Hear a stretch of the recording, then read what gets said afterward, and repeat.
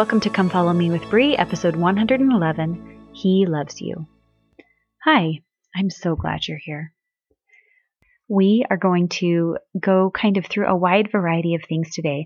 I want to talk to you a little bit about the context and history and what's in each chapter very briefly, just so you guys can understand what we're reading this week. Then, of course, I want to talk to you about some specific things in those chapters. And then you guys get an extra special treat. I am going to sing to you at the end. So let's dive in.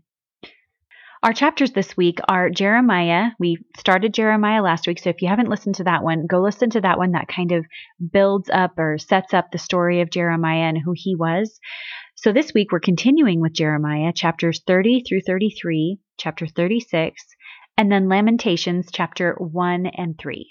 So these chapters in Jeremiah this week are a lot of Jeremiah prophesying about the ultimate destruction of Jerusalem and the ultimate gathering of Israel. He talks about Ephraim having the birthright as the firstborn, which means Ephraim will receive a double portion.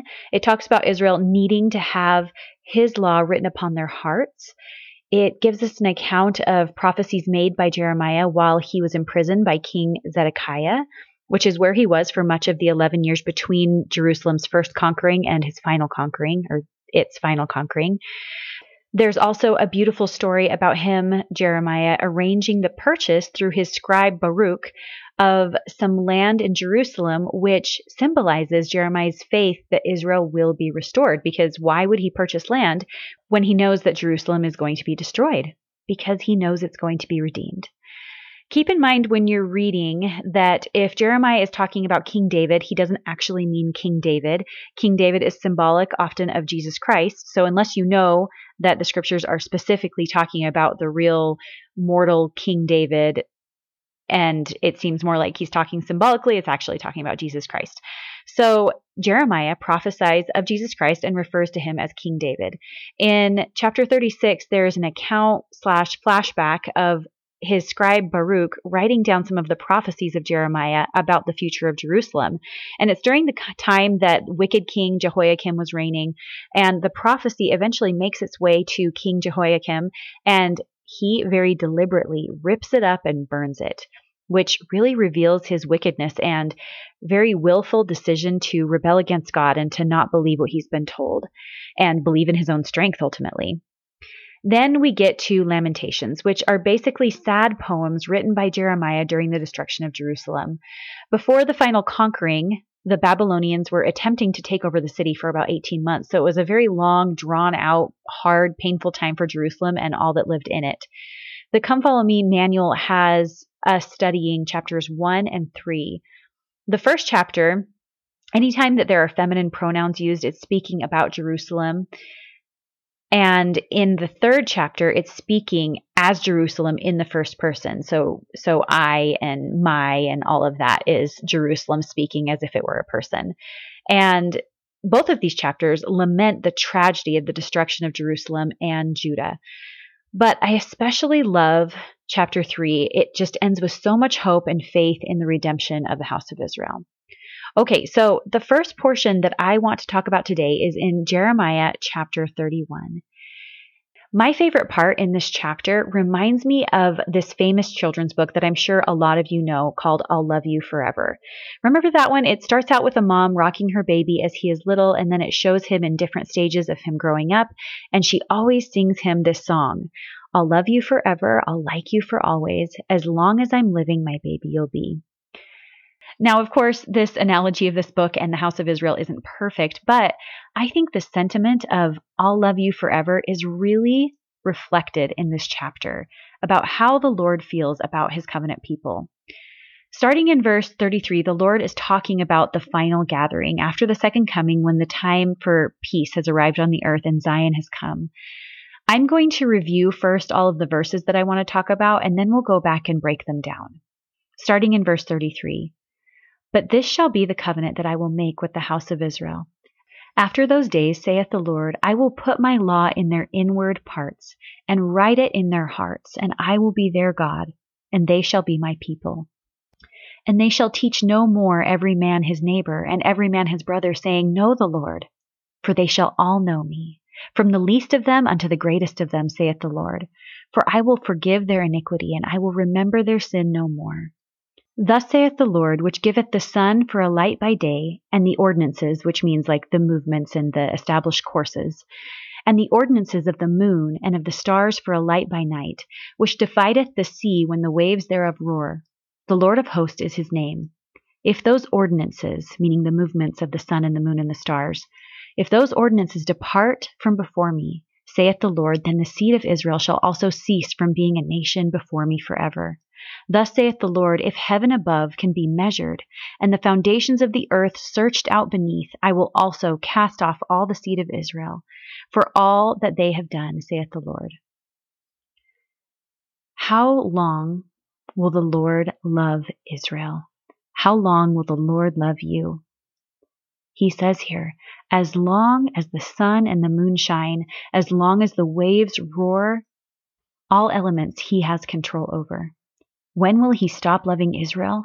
When will he abandon his devotion? When the eternally expanding heavens can be measured, when the foundations of the earth can be searched.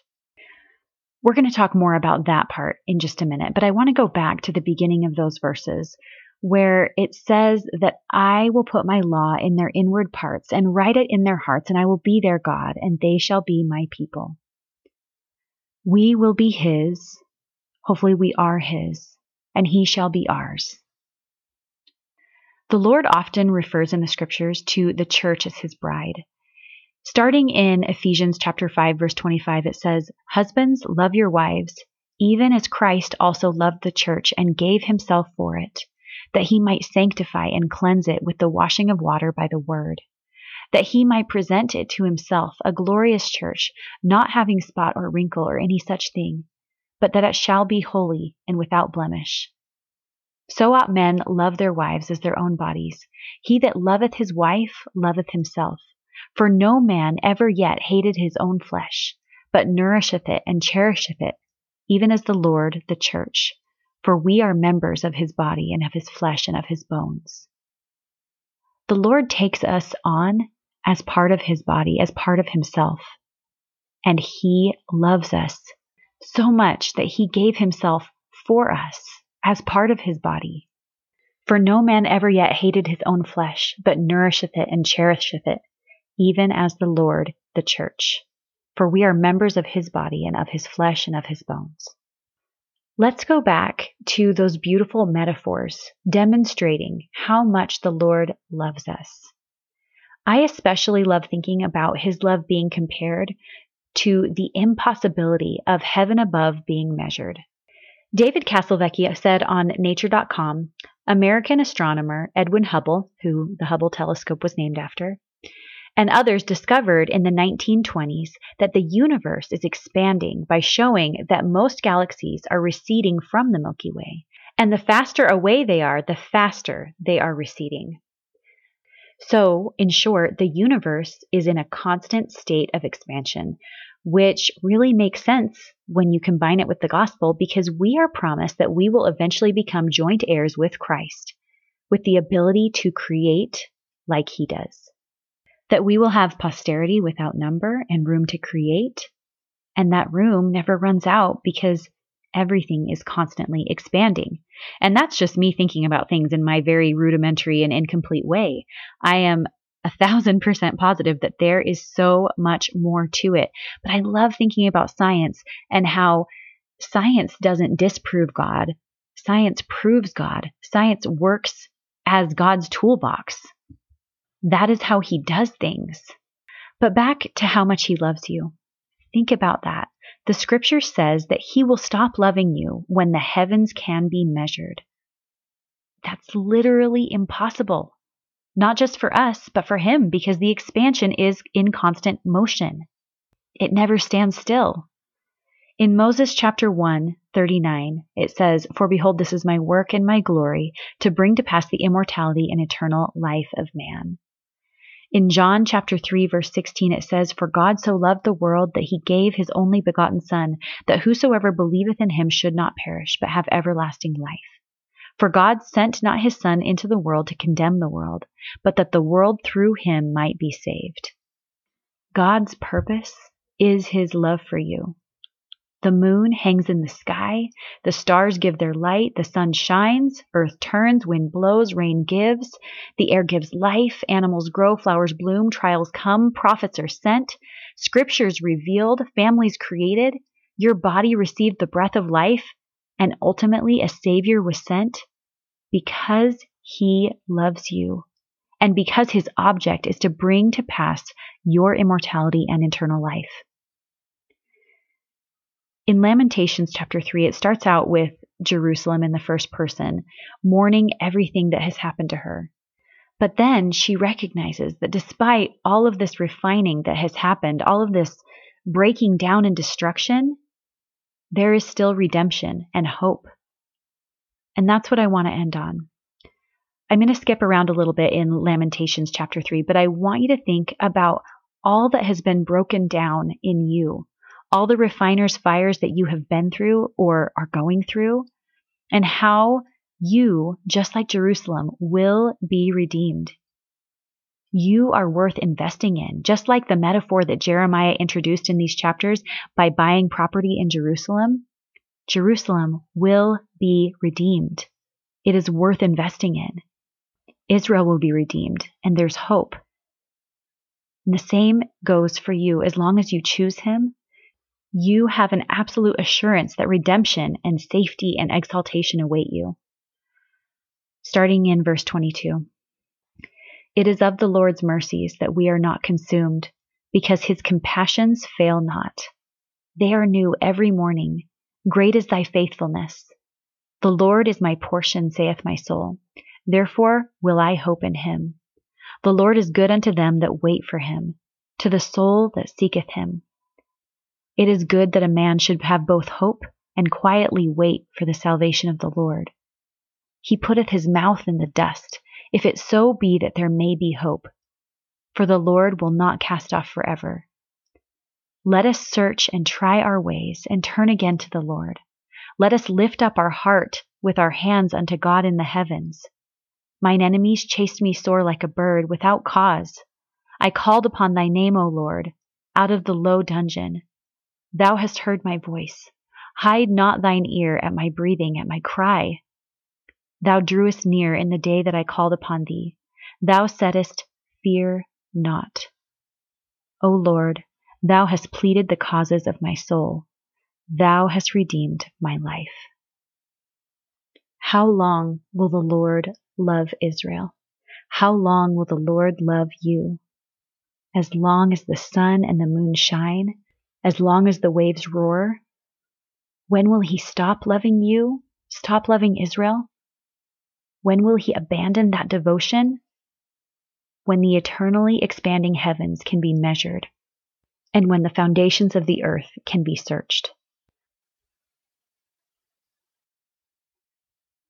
Whenever I hear the song of a bird, or look at the blue, blue sky, whenever I feel the rain on my face, or the wind as it rushes by, whenever I touch a velvet rose, or walk by a lilac tree, I'm glad that I live in this beautiful world Heavenly Father created for me.